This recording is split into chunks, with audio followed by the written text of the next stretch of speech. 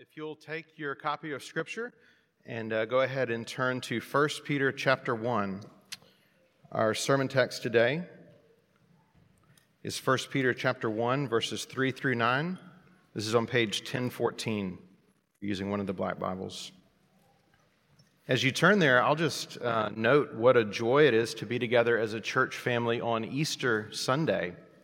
You know, we quickly forget, but if you think back a year ago, this time last year, we were in the early stages of COVID, and we, along with Christians all over the world, were in the unusual position of not being able to gather together on Easter Sunday to worship the Lord. And so many of us worshiped in our homes with our families, and in the weeks and months that followed, we were reminded how much we need each other and what a privilege it is to be together. So as we are here on Easter, we can thank the Lord that He has gifted us with this opportunity to worship together as one church family. I also want to welcome those who are watching at home on live stream, and want you to know, if you're part of our church family, how much we miss you, and we hope that you'll be able to rejoin us in person soon. But we're glad that you're able to join us on the live stream today.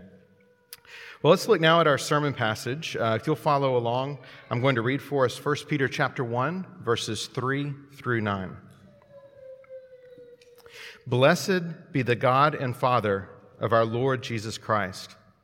According to His great mercy, He has caused us to be born again to a living hope through the resurrection of Jesus Christ from the dead, to an inheritance that is imperishable, undefiled, and unfading, kept in heaven for you, who by God's power are being guarded through faith for a salvation ready to be revealed in the last time.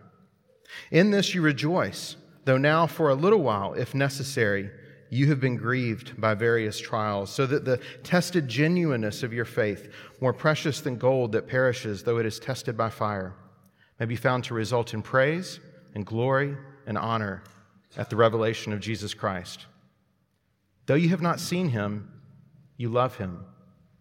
Though you do not now see Him, you believe in Him and rejoice with joy that is inexpressible and filled with glory, obtaining the outcome of your faith, the salvation of your souls. Amen. This is God's Word. I'll give you just a quick refresher by way of reminder on the background of 1 Peter. As a church, we studied through this letter a couple years ago in our Sunday morning Bible study cohorts. And if you were here at that time, you remember that 1 Peter is a letter written to Christians, and one of the big ideas is how Christians can be faithful disciples of Jesus, how they can be faithful witnesses in the midst of a hostile culture. It was written by the Apostle Peter around 62, 63 AD. You'll recall that Peter was one of the original 12 disciples. The night before Jesus was crucified, Peter famously vowed that he would never abandon Jesus. And then within just a few hours, he was so intimidated by a young servant girl that he denied 3 times that he even knew Jesus. After Jesus' resurrection, a short time later, there's a beautiful encounter between Jesus and His disciples, including Peter, where Jesus showed His continued love for Peter, and He gave him a commission to feed my sheep. And that's what Peter went on to do. In the book of Acts, we have the account of the early days of the Christian church, and Peter was a very prominent figure in the early spread of the gospel. He preached to huge crowds. On more than one occasion, he was imprisoned for his preaching, and he was instrumental in the spread of the gospel in the early days of the church. When Peter wrote this letter, he was likely in prison in Rome, where he would be executed a few years later. So it would have been later in Peter's life when he wrote this letter. Again, the overarching idea of 1 Peter is about how Christians can be faithful disciples, faithful witnesses in a hostile culture.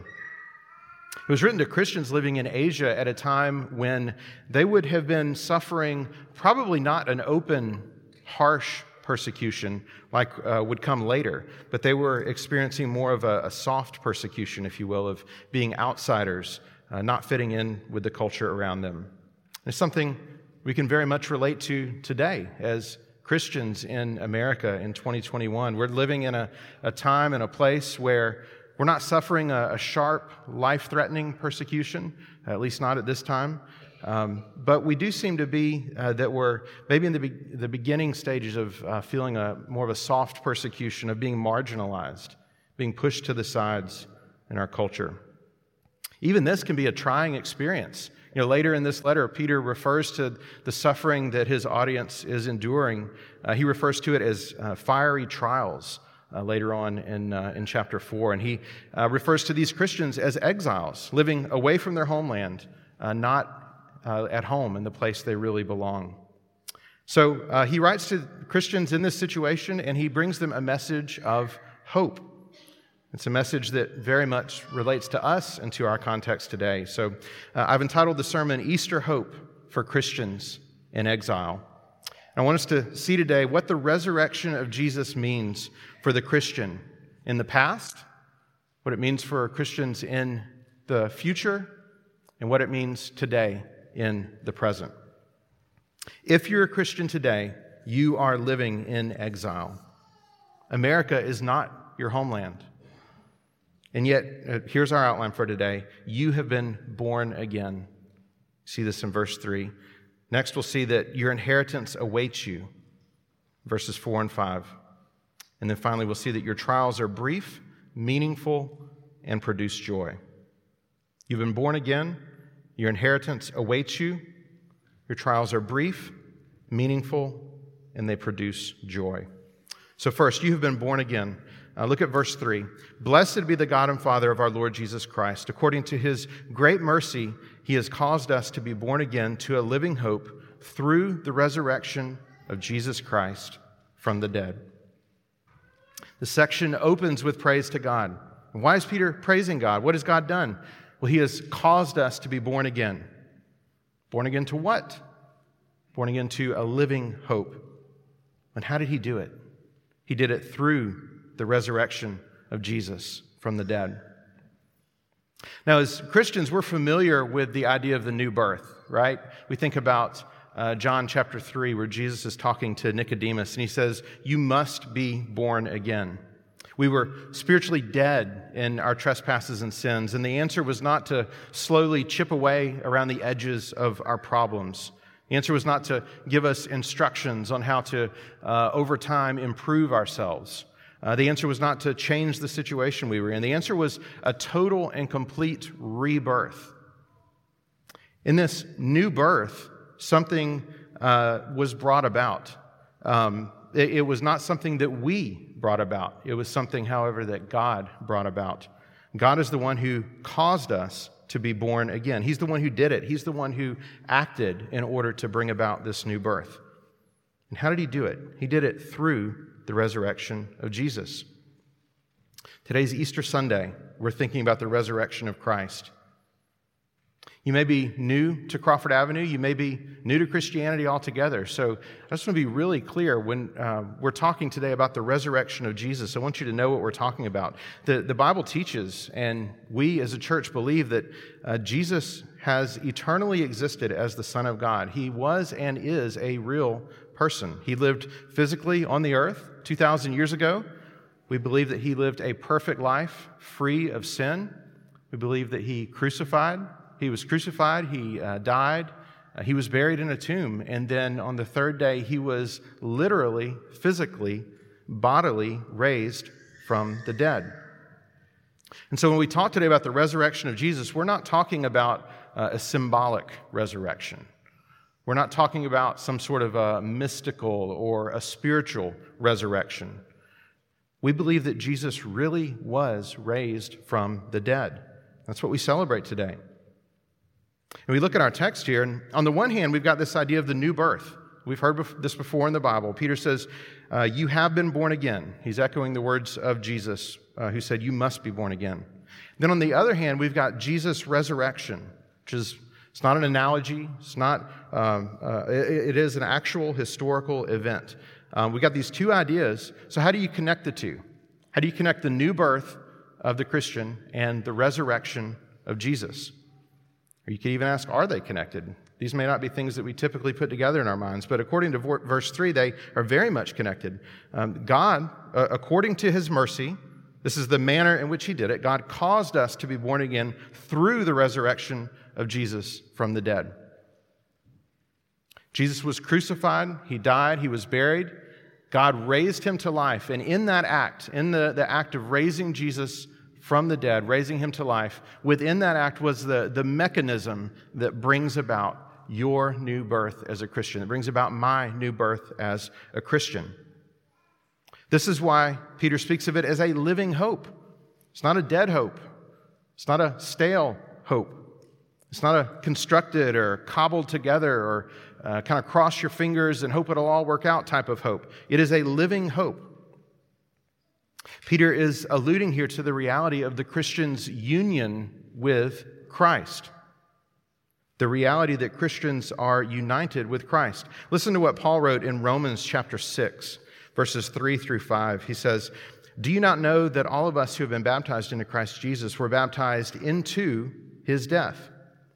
We were buried, therefore, with him by baptism into death, in order that just as Christ was raised from the dead by the glory of the Father, we too might walk in newness of life." That's the new birth. Verse 5, "For if we have been united with him in a death like his, we shall certainly be united with him in a resurrection like his." So what does it mean for a Christian when we talk about being born again? It means being united with Christ, united with him in his death, and united with him in his resurrection. If you belong to Christ, when he died, you died. When he was raised to life, you were raised to life. One commentator says, Christ's resurrection spells hope for us, not just because he lives, but because by God's mercy, we live. By the resurrection of Christ, God has given life not only to him, but to us. We are given new birth by God. He fathers us by the resurrection of his Son. This writer goes on to acknowledge that if we think about the new birth and we think only internally, which I think is what we do sometimes, we think new birth and being born again, we think internally about the heart change that happens inside of us. But if we only think in those terms, then we probably don't understand the connection between our new birth and Christ's resurrection. So we've got to think of the complete picture. It's not just us. It's not just inside of us. It's us united to Christ. So this writer summarizes Peter's point. He says, the means of our new birth is not first the message of the resurrection. It is the fact of the resurrection. When Christ rose, he secured our salvation. You know, many of us struggle at one time or another in our lives with wondering, doubting maybe, if we're really saved. We wonder, am I really a Christian? I thought I was. I think I am. I want to be a Christian, but I'm just not sure. What if I lose hold of Christ? What if I mess up and Christ rejects me? And all this time I thought I was in him, and then at the end of my life I find out I wasn't. Scripture does call us to persevere in our faith, right? We're called to take hold of eternal life. We're called to guard our hearts, to guard the truth of the gospel, to pursue salvation in Christ. But one of the things we see in this passage today is that ultimately, if you've been born again, that happened in connection with the resurrection of Jesus. It happened because of the resurrection of Jesus. It happened by being tied to the resurrection of Jesus. And Jesus' resurrection cannot be undone. Romans chapter 6, verse 9 says, we know that Christ, being raised from the dead, will never die again. Death no longer has dominion over him. Jesus' resurrection cannot be undone. Your new birth is tied to his resurrection. Therefore, your salvation is secure for all eternity. Even though our salvation is still being worked out, even though there's an already and a not yet dynamic at play in our Christian walk, even though our full and final salvation is still to come, it is safe, it is secure, inseparably tied to the resurrection of Jesus himself. So the first bit of Easter hope for Christians in exile is this truth that you have been born again. It's a past reality. It's rooted in the truth of the resurrection of Jesus himself. The second piece of hope that Peter offers to Christians in exile is the reality that your inheritance awaits you. Your inheritance awaits you. And this is verses 4 and 5. Peter says that you have been born again, and then verse 4, to an inheritance that is imperishable, undefiled, and unfading, kept in heaven for you, who by God's power are being guarded through faith for a salvation ready to be revealed in the last time. Now, our first point called us to look back at the resurrection of Jesus, something in the past. And now these verses are calling us to look forward to something in the future. Verse 4 says that we have been born again to an inheritance. And an inheritance, by definition, is something in the future. It's something yet to come. It's something we anticipate receiving. If a parent or a grandparent is going to leave you an inheritance, you don't receive it today. You receive it at some point down the road. What is the Christian's inheritance? One commentator says it's not simply a land or a city or even a new earth. It is all that God will give us, His salvation. Romans 8:17, Paul says that we are heirs of God and fellow heirs with Christ, provided we suffer with Him in order that we may also be glorified with Him. If we suffer now with Christ, then in the future we will be glorified with Jesus, and we'll receive the same inheritance that Jesus Himself receives. So we look forward to this. It's in the future. Now, whenever we anticipate something in the future, I think often, maybe almost always, we worry, will that thing still be there in the future? So if you're driving through the parking lot at Kroger and you see there's a good parking space over there on that other row, you want to hurry and get there because you worry it might not be there when you get there. If you're going to a movie, you want to get there on time so you can get a good seat.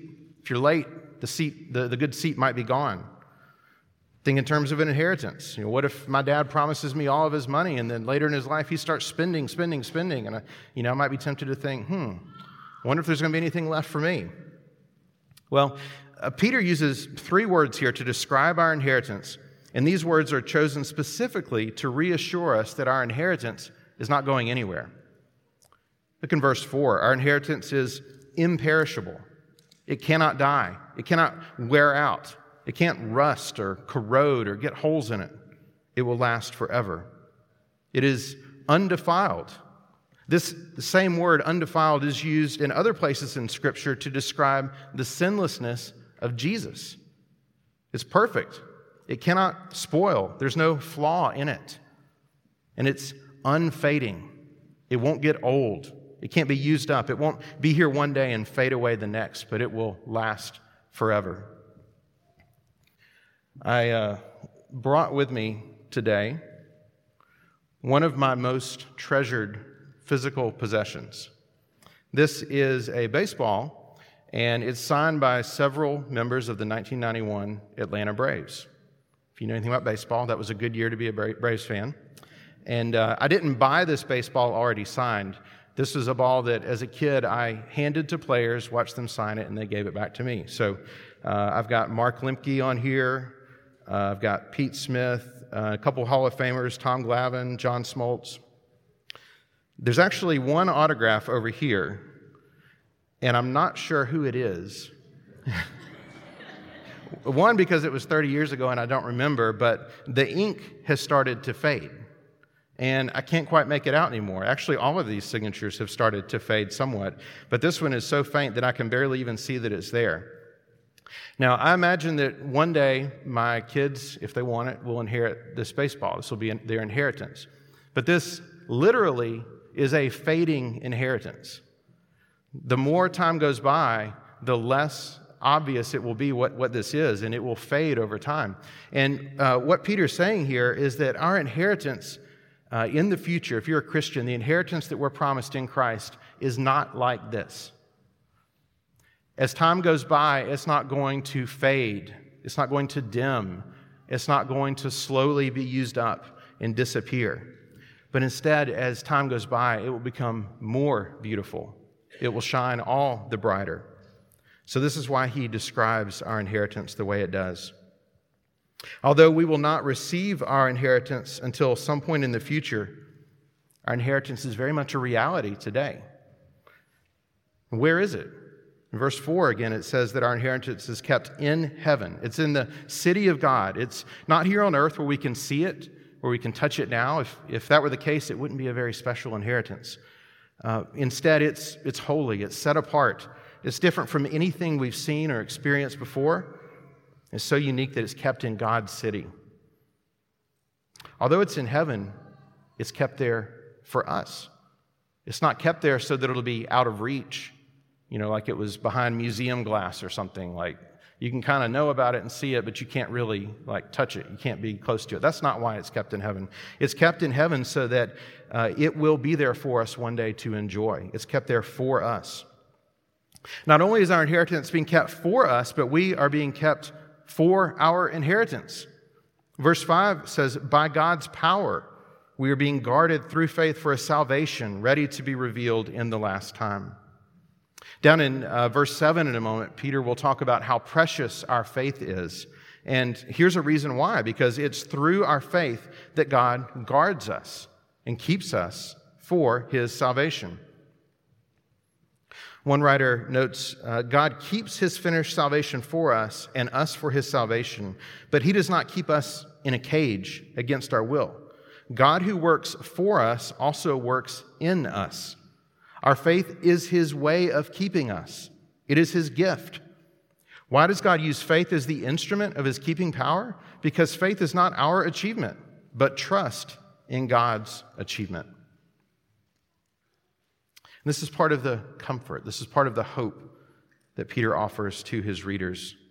This was achieved for Christians in the resurrection of Jesus from the dead. So if we want to talk about Easter hope for exiled Christians, we have to think about the inheritance that is waiting for us, that is guaranteed to us.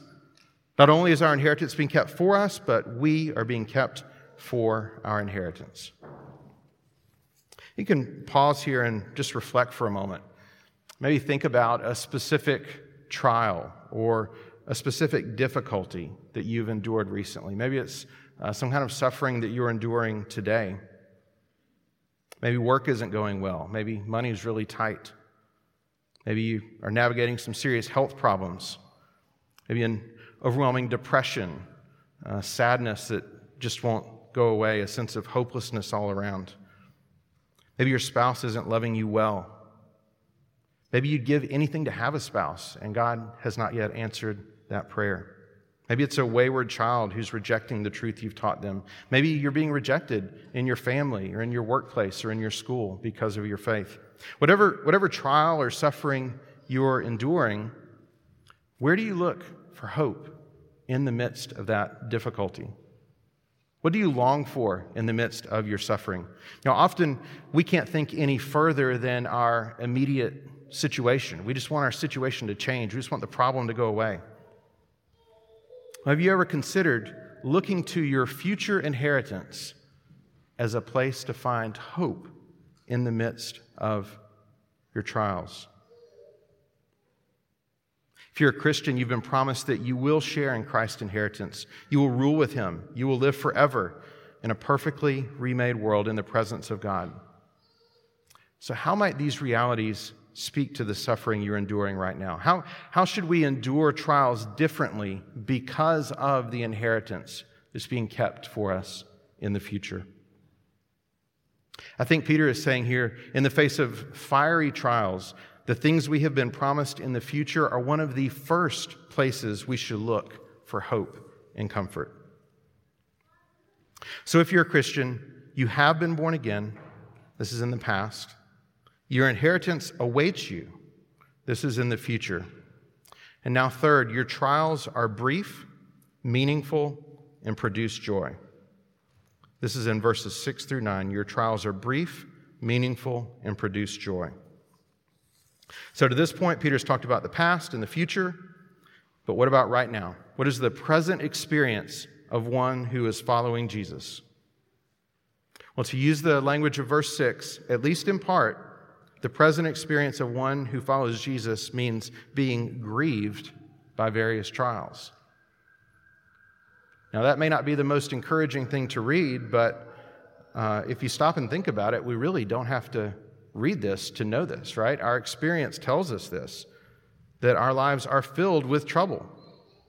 Scripture does attest to it. Jesus said, in this world you will have trouble. Think of the writer of Ecclesiastes. He observed that all of our days are filled with grief and pain. But we know this. We know this intuitively. You don't have to get very far into adulthood to see that life is full of suffering, difficulty, trials. Many of us even learn this reality in childhood. Your dog dies. Your parents divorce. Your house is broken into. There's this one temptation to sin that just won't leave you alone. Can't seem to get beyond it. The cancer keeps coming back. Your girlfriend dumps you. Your boss hates you. Those big things or little things.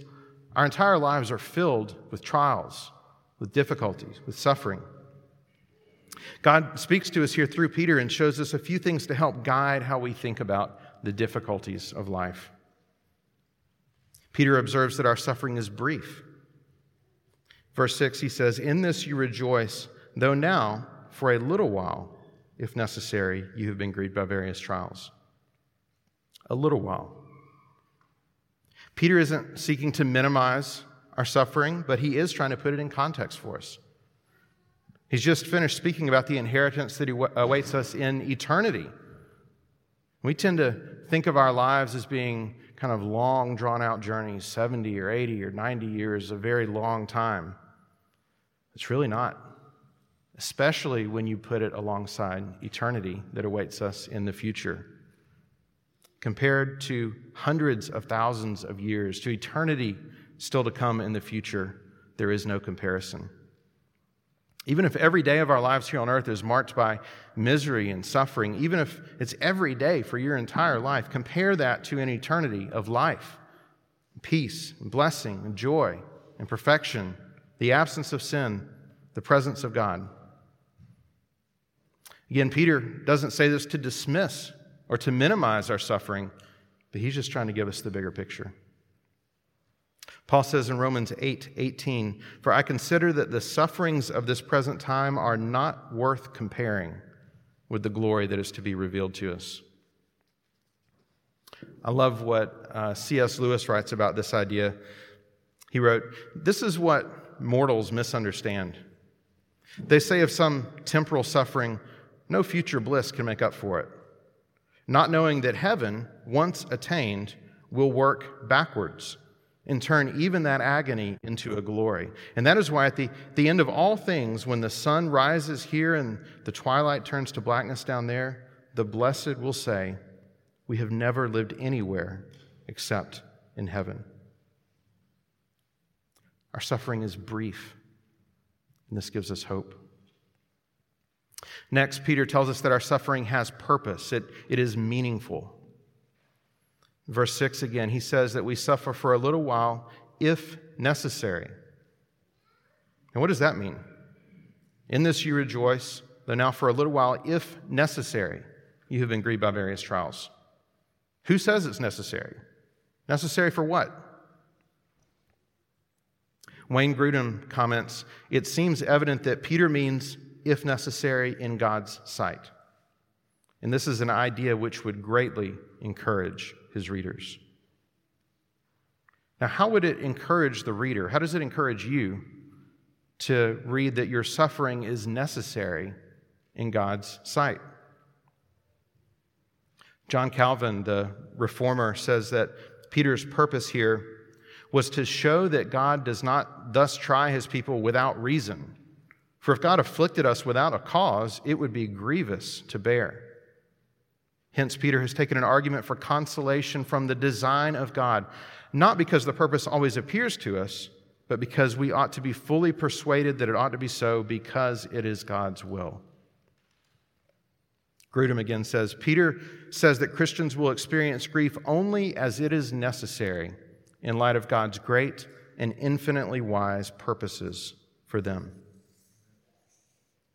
So why is it necessary that we suffer? In a lot of cases, we have no idea. We don't know why God allows the pain or the abandonment or the sickness or the poverty or the depression or the persecution. We don't understand how these things could be necessary in God's eyes. But we do know that God is sovereign. He's in control of all things we encounter in life. We know that He is good in all that He does. So therefore, He has a good purpose in our trials. So God determines in His wisdom that it is necessary for us to face various trials, but toward what end? What's the goal of those trials? Verse 7, so that the tested genuineness of your faith, more precious than gold that perishes though it is tested by fire, may be found to result in praise and glory and honor at the revelation of Jesus Christ. So the sufferings of life that God determines are necessary for us are intended to demonstrate that our faith is genuine. You know, Scripture tells us that faith is being sure of what we hope for and certain of what we do not see. If you can see the whole story, if you can see every detail, every nuance, every in and out, you know the whole thing, there's no faith involved there. You just know what the situation is. But when you can't see the whole picture, when you don't know the reason behind everything, that is when faith springs to life. This is why Peter writes that our faith is more precious than gold. Gold is one of the most durable and lasting things of value known to man, but even gold is not as lasting, it's not as durable, and it's certainly not as valuable as tested, genuine faith.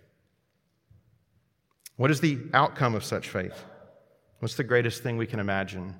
Verse 9, the salvation of your souls. So we don't have a full explanation here for why we suffer in every individual way that we do in our lives. We're not told why individual Christians suffer differently.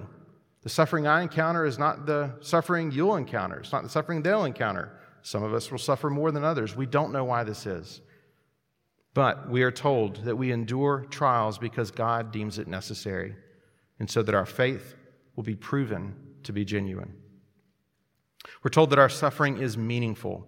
It has purpose, and this gives us hope. And then, finally, Peter also observes that our suffering produces joy. The beginning of verse 6, in this you rejoice. So you rejoice now as you think about the past and the future. And then at the end of verse 7, your faith may be found to result in praise and glory and honor at the revelation of Jesus Christ. Though you have not seen him, you love him. Though you do not now see him, you believe in him and rejoice with joy that is inexpressible and filled with glory, attaining the outcome of your faith, the salvation of your souls. I really like verse 8. Though you have not seen him, you love him. Have you ever thought to yourself, man, it's hard to be a Christian like 2,000 years after Jesus lived. It would have been so much easier if I lived in Bible times, and it just would have been easier to follow God at that point in human history. Well, guess what? Most people in Bible times were in the same position that we're in. Most people did not see Jesus personally. They learned about Jesus. They came to know Jesus by hearing about him through the testimony of others, the same way that you and I came to know about Jesus. So Peter's writing to them. Peter had seen Jesus, and he's speaking to these Christians who had never physically seen him, and he says, you love him. Though we have not seen him, we love him. We don't see him today, but we rejoice with joy. Our joy is inexpressible. It's not just happiness. It's not just a smile on our face. It's joy that cannot be explained because it's so deep and so lasting, goes to the very core of who we are. You can't explain it to somebody who's not a Christian.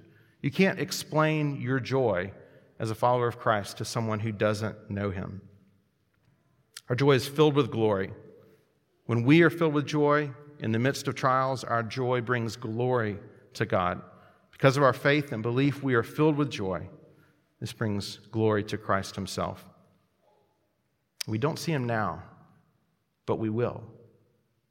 One day, we will really see Jesus. Literally, physically, with our eyes, we will see him. We asked a moment ago, what is the present experience of one who follows Jesus? What's it like from day to day to be a Christian? According to Peter, a simultaneous experience of both grief and joy is normal in the Christian life. So as Christians, we simultaneously, walking through life, at the same time, we experience both grief and joy.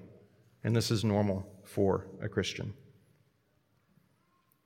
So if you're maybe a weary Christian today, we all are at different points. I suspect many of us are today in one way or another.